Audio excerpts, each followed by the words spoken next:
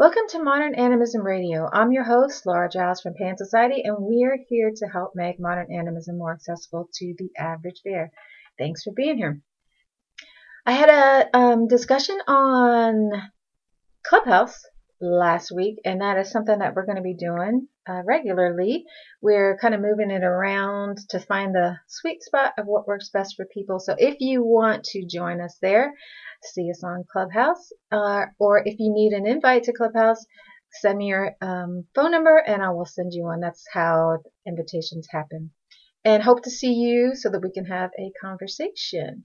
So our last one, some things came up about death and dying, and that's what we're going to be talking about today.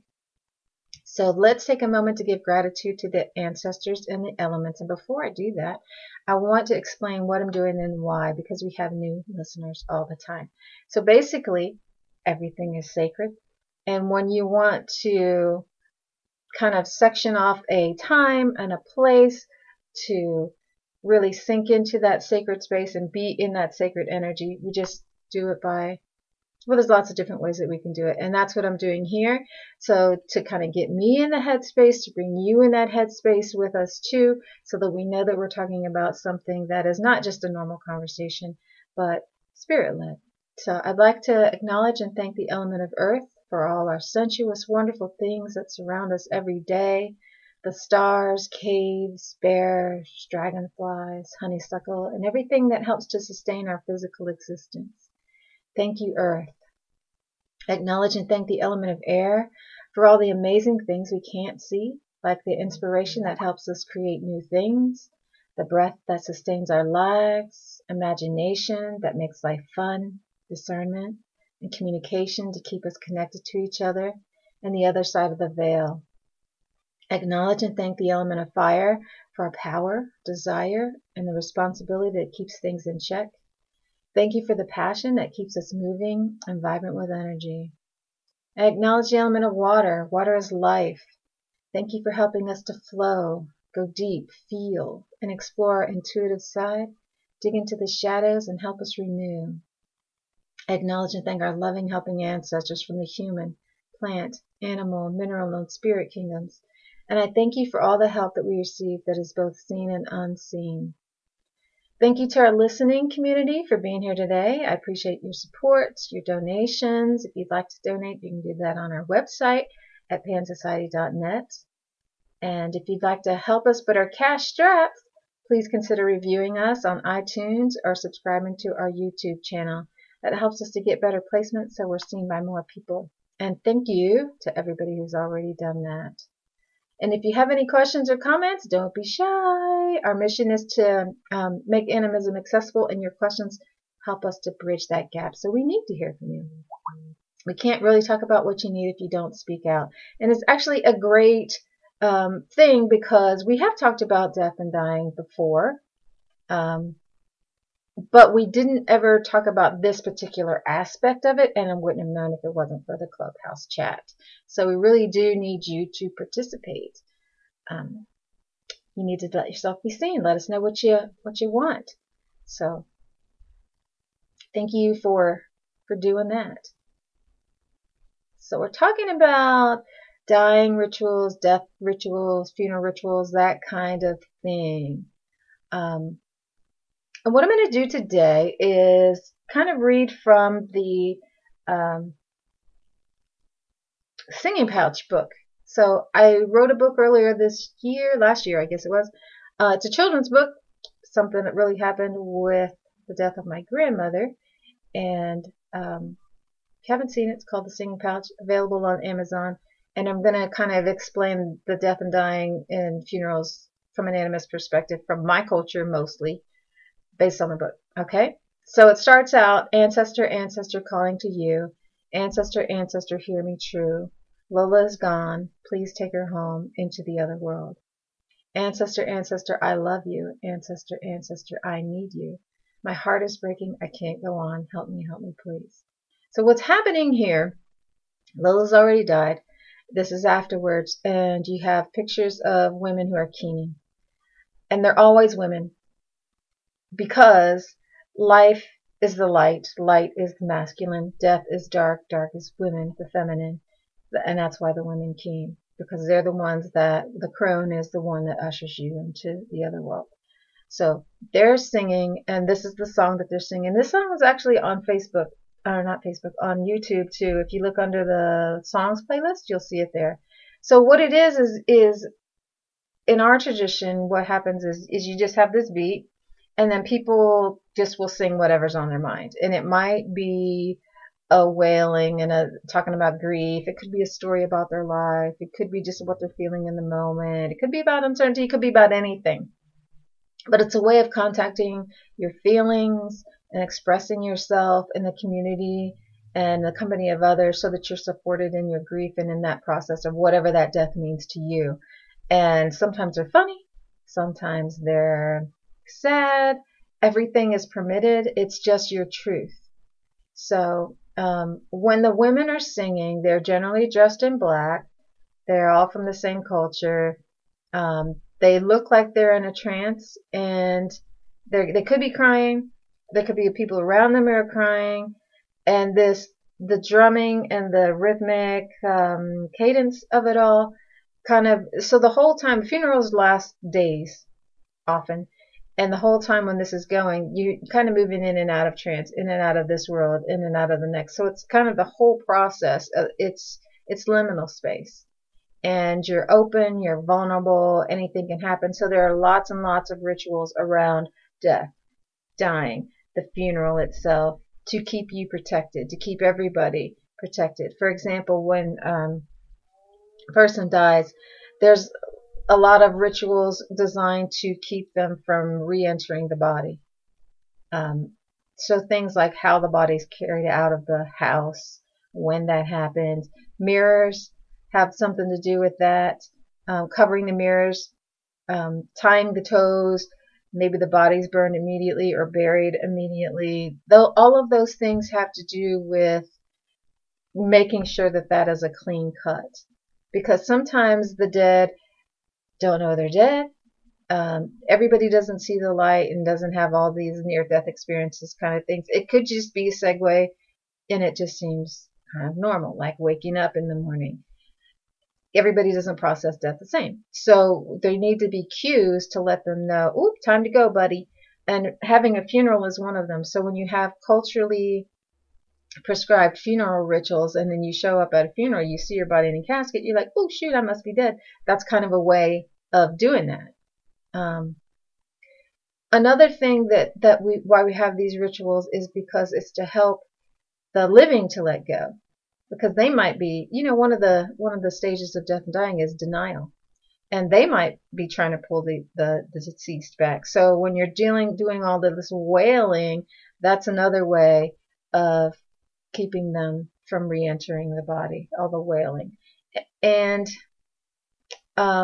sometimes people die, and these funerals, because they're so elaborate, they have so much food, there's could be sacrifices, there could be all kinds of things, parades, and it's a big thing. It's like a wedding, very expensive and grand.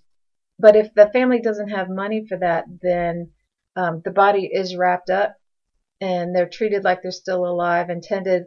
So they're fed, they're talked to, they're interacted with for days, weeks, months, could be even a year, until the family can afford a huge send-off.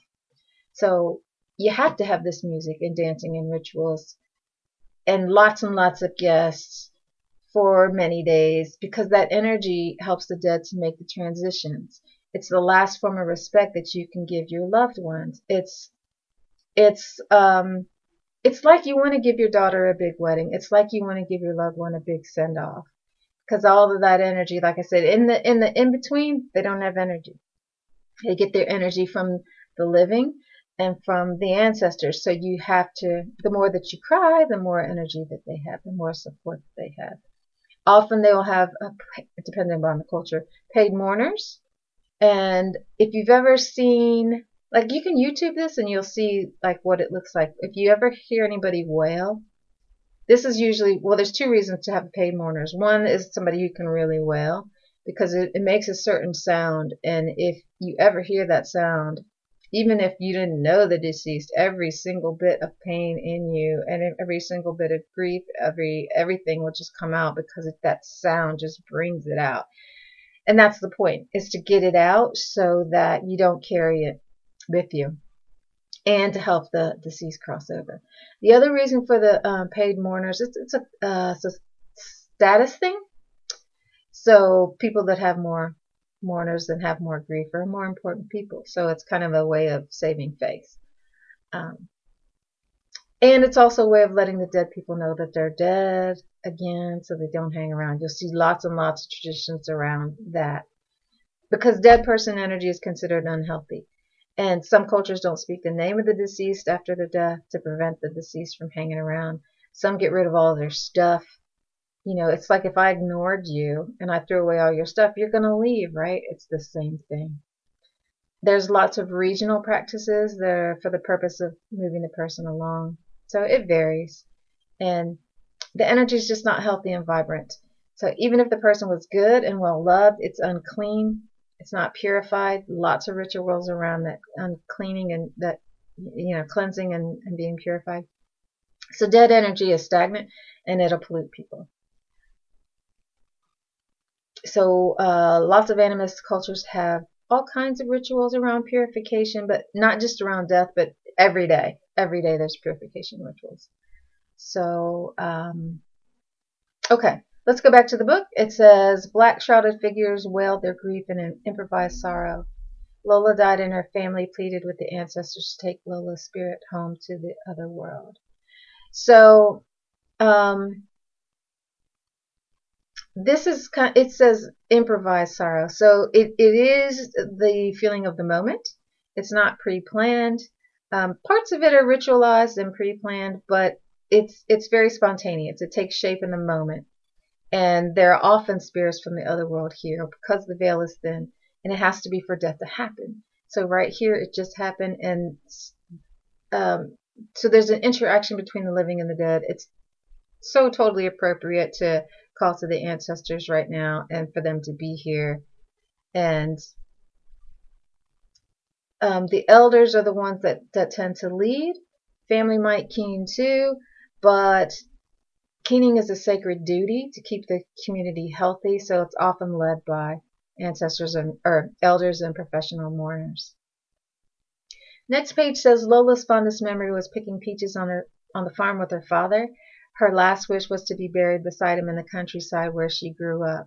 So after she was cremated, her ashes were sent there for burial. So this talks about honoring the dying wishes of the person. And it speaks to how the dead can't, or maybe they might not rest in peace if these wishes are not honored. So this is something that you really need to understand, because I know in our culture, they're like, oh, she's dead, she doesn't know the difference. And you'll have lawsuits and stuff around what you think the dead person wanted to happen with their assets, which can sometimes be legitimate, but if you don't honor the wishes of the dead, then they can not rest in peace. So it's in animist cultures, it's really, really important. It's really important not to kill people too, because of the same thing. You don't want to have some crazy spirit raging against you, you know what I'm saying? So, okay. Next page says, Lola left Lilibeth, her favorite granddaughter, a lock of her hair in a pouch. She chose Lilibeth as a spirit tender to watch over her during her transition to the other world. So there is, so this happens when the person's still alive. They choose the person as the spirit tender, and the spirit tender is the one who kind of goes through the whole journey with them. So in the beginning, it's the family, it's the loved ones. They do the 3-day thing. Some people might mourn longer, go to the cemetery, tend the grave, and things like that for as long as their grief lasts.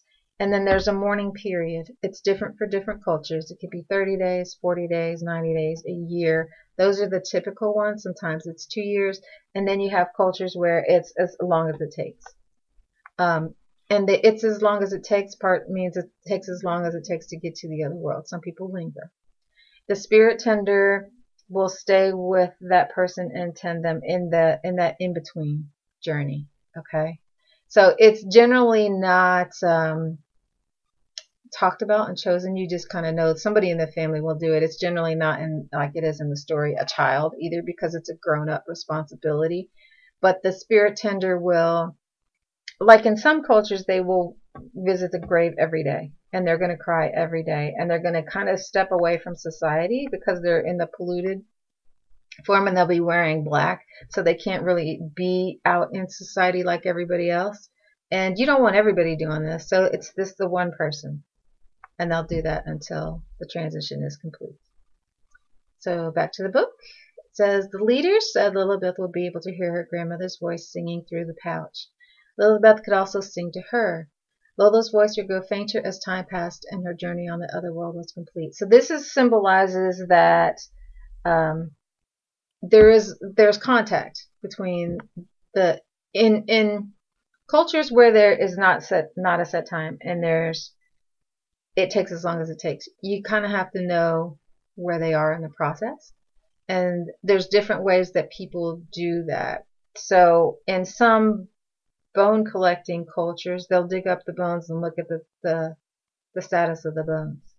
If the bones are clean then and white, then they passed over, and they're in a good place, and then they will rebury them, have a second funeral, and now everything is complete and everybody can rest in peace. If you dig them up and they're not clean and they're black, then the spirit tender has to keep singing and praying and doing all these things to make sure that they get there okay. So you're going to wait until those bones are clean. You know, the flesh is deteriorated and the bones look a certain way. And another thing that they'll do is the story, the elders are going to sit around the fire telling stories, like hero stories, legends, explaining how the worlds work. And that is a magic time that binds you to your people in your history. People are your tribe, and you all belong to each other. You share a common history, language, and beliefs, and this is the time where you tell those stories, and you kind of integrate those people, if they haven't already been integrated into your tribal culture. So the storytelling is a way to keep them alive and to feed their memory. Back to the book. The problem was Lilibeth couldn't hear anything. She wondered if she'd done something wrong. Maybe Lola was mad at her. Maybe Lola didn't really want Lilibeth to be her spirit tender. That night, Lilibeth had a dream. She saw a baby crying. Daddy was nearby in another room, but she couldn't hear her, so nobody wanted to check on her. The infant just cried and cried. Lilibeth awoke feeling uneasy. She told Daddy about her dream, and Daddy was afraid that it meant trouble, so he went to see the spirit walker. So what this is speaking to is that spirits do talk to us in dreams, and that's kind of one of the ways that they let us know how they're doing. And in lots of animist cultures, if not all animist cultures, dreaming is a way of speaking to your intuition, to the other side, to God. So a dream like this would be very, very significant. It would make you feel uneasy. And dream time is like, it's a magical place outside of time. So if you're saying, hey, something's wrong, then you know you're going to listen to that. And the reason why it's a child in this story is because children and elders are closer to death. So they don't have the barriers to the other side that adults might.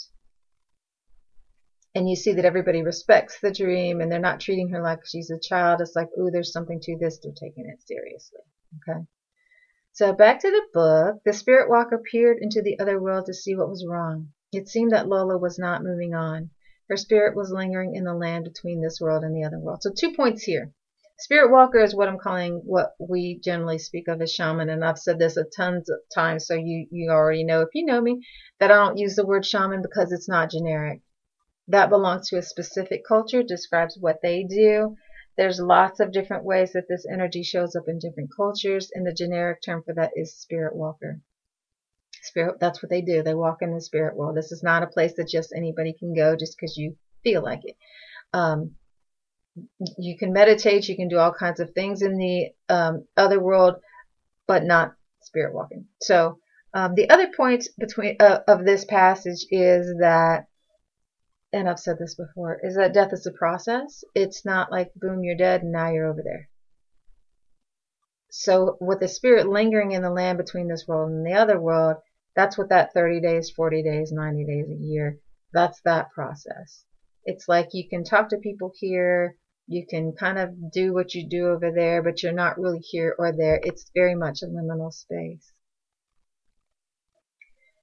And the next page says, Daddy's stomach churned. Could this be true? They always said prayers, sang songs, offered forgiveness, and sent love to the dead. They wanted them to go to the other world in peace. Spirits could not be ancestors if they're unhappy, scared, or angry.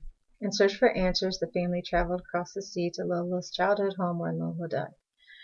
So the important piece here is how you help the deceased get to the other world. So prayers, songs, offering forgiveness, and sending love.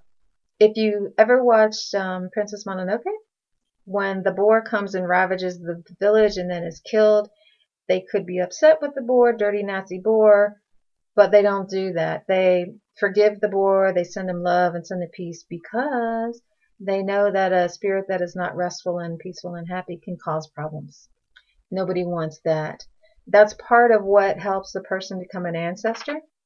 So there's rituals if you know that a person is dying, or even afterwards, that the spirit walker does to help that person pass over in a clean way, in a healthy way, in a joyous way, and the community will help them to do that too, because nobody wants that dirty energy coming back, and they don't want it cycling back into the next generations.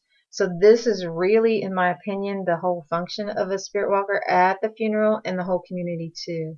It's about forgiveness, letting go. Whatever happened, let that stuff go. Now, we talk a lot about intergenerational trauma and people not dying resolved and how that stuff gets passed down. So when somebody dies, you could die clean and your stuff dies with you. But that's not how we do it, because we don't have funerals. We don't have these cleansing rituals. We don't have forgiveness. And so I got all this garbage in me that's not mine. Okay, now what do I do with that? Well, as a trauma therapist, I'm always about going back to the source. When we do past life regressions, that's what we're doing. We're going back to the first lifetime where this thing happened so we can heal it at the seed. When we're doing intergenerational trauma, soul law, any of that kind of spirit stuff, we're going back to when it happened so that we can get it at the seed. So let's say that my mom had some stuff. Let's say she's an alcoholic and it's not about healing nothing, and she did not die resolved. It's like, well, what can I do now? If I have that in me, I can heal it in me, because it doesn't really matter. So there's timeline work too. Lots of people do timeline work, and it doesn't matter where you heal something in the timeline. If you pull it all out, it'll pull it all out from the entire timeline, and that means yours from every life that you've ever had. That means anything that you've passed down to other people. Now, the tricky piece about that is sovereignty. So let's say my sister, so I'm trying to clean up the alcoholism in my family, and I do my own work, okay? So I pull out that thread, and my sister, who also has it, and I'm totally making this up. If my sister's listening, I'm not talking about you. Okay, so my sister could be like, no, I'm not ready for that. Don't you judge me. I'm not, or whatever. And she's like, I'm just not doing it. You can do that because of sovereignty. So you can't heal somebody against their will. It is totally a self-serving thing if you're trying to heal your parents or your ancestors because you want to get rid of it and save your kids from it. You can't save somebody who doesn't want to be saved. And you don't have the permission to, honestly. It's a violation of their sovereignty. All you can do is your own stuff. For everybody who's listening, if there's one thing you get from it is just to do your stuff. Clean, clean, clean. Every single day we are in the process of picking up junk and hopefully letting go junk. You see lots and lots of hoarders. I think that, as within, so without. If you got a bunch of junk in your house, you got a bunch of junk inside. So inhale, exhale. Let stuff go every day. Have a purification ritual every day. If you're showering, let that be it. And not only wipe the stuff off of your body, but let the stuff go from the day. What are you holding on to? Was somebody upset with you in traffic? Let it go.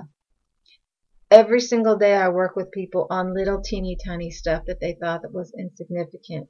So be careful what you do, because you don't know what kind of imprint that you're making on people. So, for example, if somebody makes fun of you and, they call you names. Oh, you're stupid. Oh, you're fat.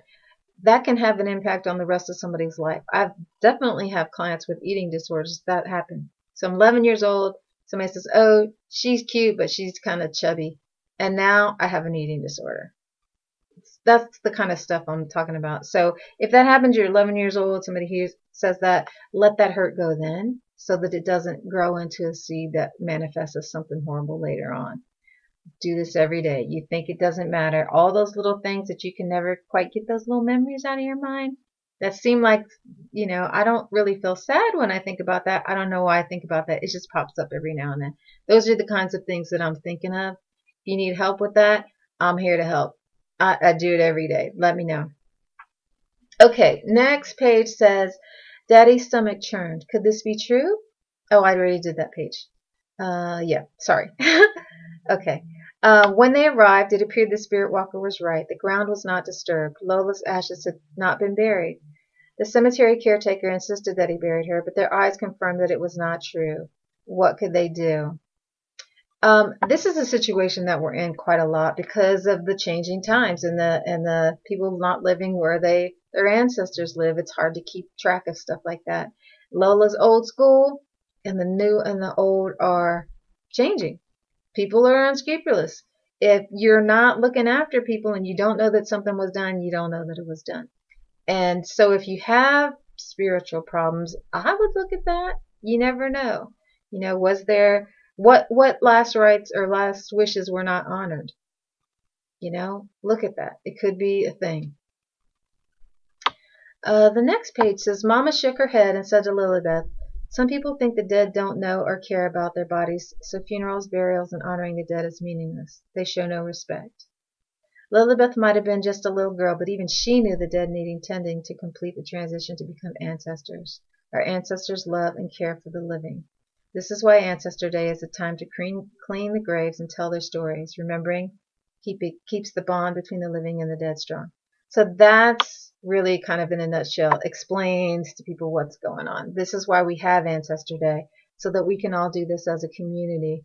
But it's important for people to do it individually, to honor their own spirit, to make them feel good, and to make the people on the other side feel good too. So they support us, we support them. It's a circle of life. So children, adults, elders, ancestors, and then that just keeps going around and around and around. It's a continuity, a connection of the generations. And as I said, you can tell how well somebody is in spirit by how fast they decay. And that's environmentally too, what's going on in the environment. The next night, Lilibeth's dream returned. She saw a baby sitting alone and crying. Fire flew from her eyes in all directions. When they returned home, Daddy said, I'll go see the spirit walker. She's our only hope. The thought of Lola being stuck between worlds was unbearable. They had to try to help her. The spirit walker said that she would go to the other world to persuade Lola to move on, but she needed Lilibeth to go with him. Would she do it? So one of the jobs of the spirit walker is to tend to the needs of the dead as well. They are an in-between person. So if you have any kind of spiritual problems, you think that the fairies are doing something, anything that's not in the apparent world. So it doesn't have to be somebody who's dead. It could be any kind of thing. That's the spirit walker's job. Let's see.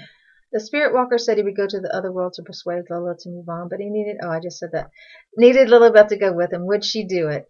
Lilibeth was scared. Nobody but the spirit walker ever went to the other world, but if she was going with her, Lola, she would do it for Lola. After giving offerings to the spirits for their help and protection, the spirit walker began to sing and sway. A magical mist rolled in. The room disappeared into a haze, and Lilibeth found herself in a mysterious, shadowy place.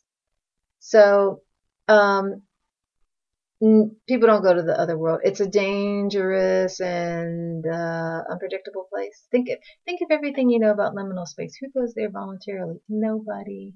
So it's not something that people volunteer to do. And the reason why the spirit walker is asking Lola to go, because it's the elder, it's the duality of the elder and the child. So you both have wisdom, both have innocence. They're both closer to the other world. So in lots and lots of stories, you will see this match of wisdom. And a lot of time people think that kids don't have wisdom. They think that fools don't have wisdom. But these are, it's like tricky wisdom. And when you're going to the other world, you want to take whatever you can. You want to make sure there's lots of protection, because it is not a safe place. So people who is like, oh, I'm going to be a shaman, let me go do this, da, da, da, da, da. I'm like, y'all kind of crazy. If you don't know what you're doing, you could really, really get into some trouble. So that's all I'll say about that. The book continues. After giving offerings to the spirit for their help. Oh, I just said that too. I gotta scroll better. Okay. Dark, hazy figures appeared and floated by without seeming to see Lilibeth. She clutched the spirit walker tighter as they moved on. After traveling for what seemed like a long way, they saw her. Lilibeth knew her right away. Lola looked like the little girl that Lilibeth had seen in old pictures. She was the girl in her dreams. So people on the other side don't always look like they did in death. We can choose how we want to look. Usually they're going to choose to look like the time in their life where they felt the best, the most attractive, the most vibrant. In this case, she appears as a baby because she's acting like one. So, and she feels like one. Okay, the story goes on. But this little girl had a terrible temper. She thrashed and cried. Fire flew from her eyes, threatening to burn anyone who came near her. The spirit walker looked at Lola and calmly said, if you want to go on, you have to pay the fee. Lola didn't want to move on. She wanted to be angry. Besides, she didn't have the fee anyway. Lola was determined to vent her fury no matter the outcome. So spirits, when they're not crossed over yet, are just as emotional and petty and small as people are in life. So it's not like you die and you become a saint. It's a process. There's a cleaning that goes on, and you become more, your perspective changes, let's put it that way, and you don't hold on to the petty stuff. But there is a cleansing process that happens first. And so when you have ghosts and earthbounds and all that stuff, they could be nasty. They could be temperamental. And this is why they have all of these rituals and things to make sure that they move on, because they can wreak havoc. So no Ouija boards, no calling your dead people. If you don't know who you're talking to, don't talk to them, okay? Onto the book. Lilibeth had an idea. When Lilibeth was a baby and Mama wanted to call her down, she sang to her. So that's what Lilibeth did. She began to sing the song that Lola sang to her son, and Daddy sang to Lilibeth. Suddenly, the fire stopped flying. Lola calmed down, and then she smiled. In that instant, Lola turned into a golden ball of light that began floating upward. Bees appeared and escorted the ball of light up, up, up, until they disappeared into the mist. What happened? Lilibeth asked. She paid the fee, the spirit walker replied. She forgave the caretaker and let her anger go. So the light is Lola making the transformation from the in-between to spirit form. In legends, bees carry the messages from the spirit world to the human world. When someone dies, you have to tell the bees. So they're now telling the other world that Lola's coming. And again, to be clean and peaceful and resolved, we need to forgive. And if you don't forgive well in the flesh, you may have trouble forgiving well when you're in spirit. So if this is not something that is comfortable or habitual for you, I would suggest getting some practice with that now. Because it's not an instantaneous, easy process. And if you don't have people who are doing these rituals and things for you, then it could be yucky. You know, how many of us have been born into families that are yucky? Got lots and lots of baggage. We can avoid this by dying clean. The book goes on. As Lilibeth and the spirit walker retraced their path back home, she began to hear the faint sound of music. She did. Lola was singing from her pouch. Just like everyone said, over time it got harder to hear until it faded away completely. On that day, she buried the pouch. Everyone celebrated the creation of a new ancestor. So that's basically, in a nutshell, the process. Grief ends. The transition between life and death ends. So, so there's still the honoring of the ancestors after that. It's just not, we're not in the liminal space anymore. So one of the ways that people do this, and this is actually after the funeral, is if there's a cremation, they will eat the ash and bones of the dead to keep their energy within them, to kind of recycle it.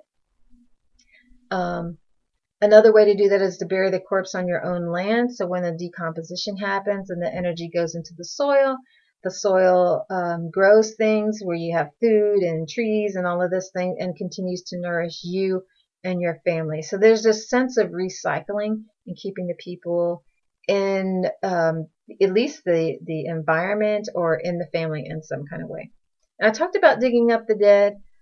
In some cultures that happens annually. There's a festival where you dig up the dead and you parade them around, and they take part in everything that you're doing. And sometimes it's not digging up the dead. Sometimes you just kind of do this in effigy. So that's more like the cultures that are more modern. And sometimes it's every 6 or 7 years where this happens. So it's not every year. Sometimes the first digging up doesn't happen until the flesh has decomposed. So a year or two later. Some only dig it up once after the flesh has decomposed completely, or after they think that it has. And this is to satisfy the living that the dead has moved on, and it changes the way that we honor the spirits. So during that year or 2 or 6 or however long it lasts, you have a spirit tender because the deceased is in the in-between state. So we talk about ancestor shrines, but every culture doesn't have a shrine, and everyone isn't an ancestor, particularly if you're from the Western culture. So dying doesn't absolve you, make you good, wise, or worthy of being an ancestor. To be an ancestor is to have a relationship with the living. So it's a duty in a way, and it's a love bond in a way. If you're dead, dying mean, confused, hateful, or without rituals, they could stay in that in-between state and pollute your house, your community, themselves. So they're not going to be in the shrine. Shrine is for people who are resolved, or when we are speaking to our ancestors, we're not talking to the whole family tree. We're talking to resolved people who are well dead, people who can contribute to our lives. That's what I'm talking about. Now you can do rituals for the ones that aren't, and I highly recommend that you do pray for them. I highly recommend that you do rituals for them, but we're not really considering them ancestors. Now, in animist cultures, the tribal animist cultures, everybody's an ancestor because everybody gets to die well because you have those rituals and you make sure of it. Today, we have to make a distinction because that's not quite true. So I know somebody who had pancreatic cancer and died in a lot of pain, and she was all alone. And then somebody else moved into her apartment and started getting sick really fast. She just went straight downhill. And it was because the first lady's spirit and energy were still there. She hadn't moved on. And it was the same sick, depressed energy that she had when she was alive. So they tried to help the old lady move on, but they ended up moving instead. So the other woman's health immediately improved. And this is the type of things that happen when the dead aren't well tended and don't cross over in a good way. So if you're in a space and you're just like, ugh, this feels awful, it doesn't feel good in here, trust that. Get out, do something. I was in a haunted house once. We were there for a weekend seminar on spooky things. And it's an old house. It was not in use. It was just rented out for that particular event. And I went upstairs, and it just had an awful smell. It smelled like plumbing. And it's an old house. It's not in use. So I just thought it was the plumbing. Well, the next day when we went in, the smell had shifted. It wasn't in the same room. It wasn't anywhere near a bathroom. And I was like, okay, that wasn't a toilet. That's something else. That's the kind of things that I'm talking about. Yeah, because sometimes what's putrid smells putrid too. So tending the shrine is everybody's responsibility, but it usually falls primarily to one person. And there's one per household. And the ancestors of the husband cannot be in the same shrine as the wife's. So you don't need any special skills to talk to your own ancestors. Just call out to them, just like I do at every show. And they'll listen to you because they're invested in you. But like anything, the more you put into it, the more you get out of it. So the more you know about these people, the more that they're real people to you, the more that they're like personalities instead of just some dead person in my family tree, you're going to have a deeper connection. And there's always people who have a deeper connection to spirit, get clearer messages and that sort of thing. And I don't mean like they're mediums because they don't talk to all spirits on demand. Maybe they just hear the ones they have a relationship with or those of the family line. But I do know that the more that you put into it, the clearer that it will be, the more that you will know how they talk to you. And certain people will do it a certain way. Like I have lots of people who say, oh, when I see this particular bird, it could be a robin, that's a sign from my mom. Or I said this on Clubhouse the other day. I had a friend who said that there was a coyote that walked up in his backyard and just sat there and looked at it, which is kind of a strange thing for a coyote in the suburbs to do.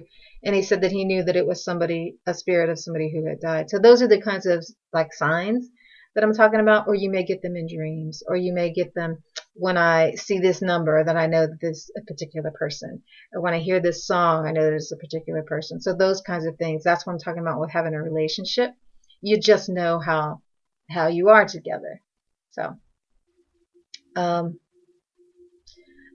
like I said, some cultures don't have shrines. Their dead are in the house maybe, or nearby on the land, or they're up somewhere where all of the dead people are kept.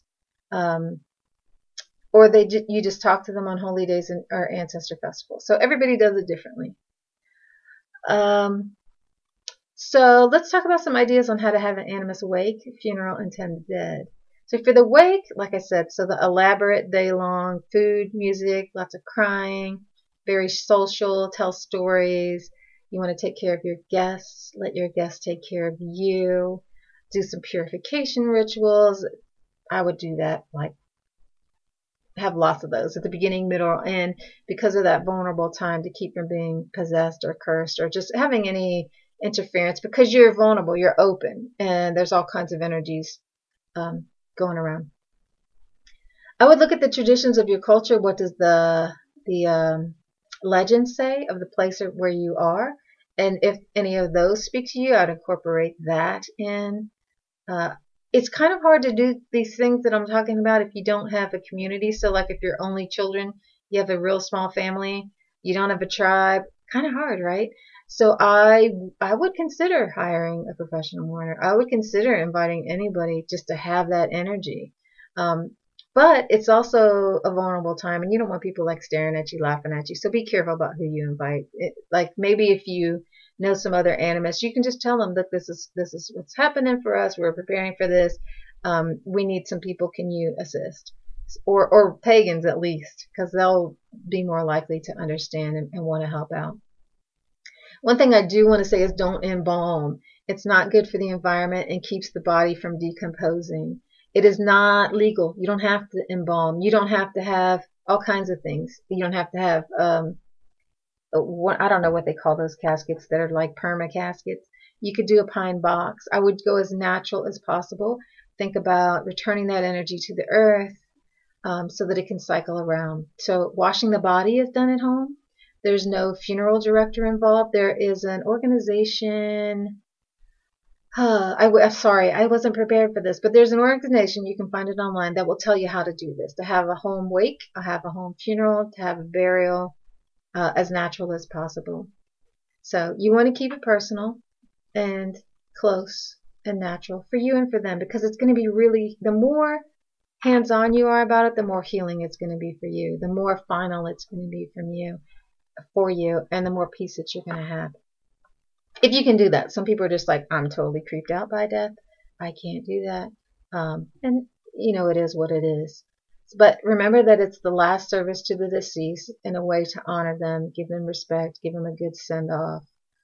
Not to say that it has to be elaborate like a wedding and real expensive. You can have a small, meaningful celebration for sure.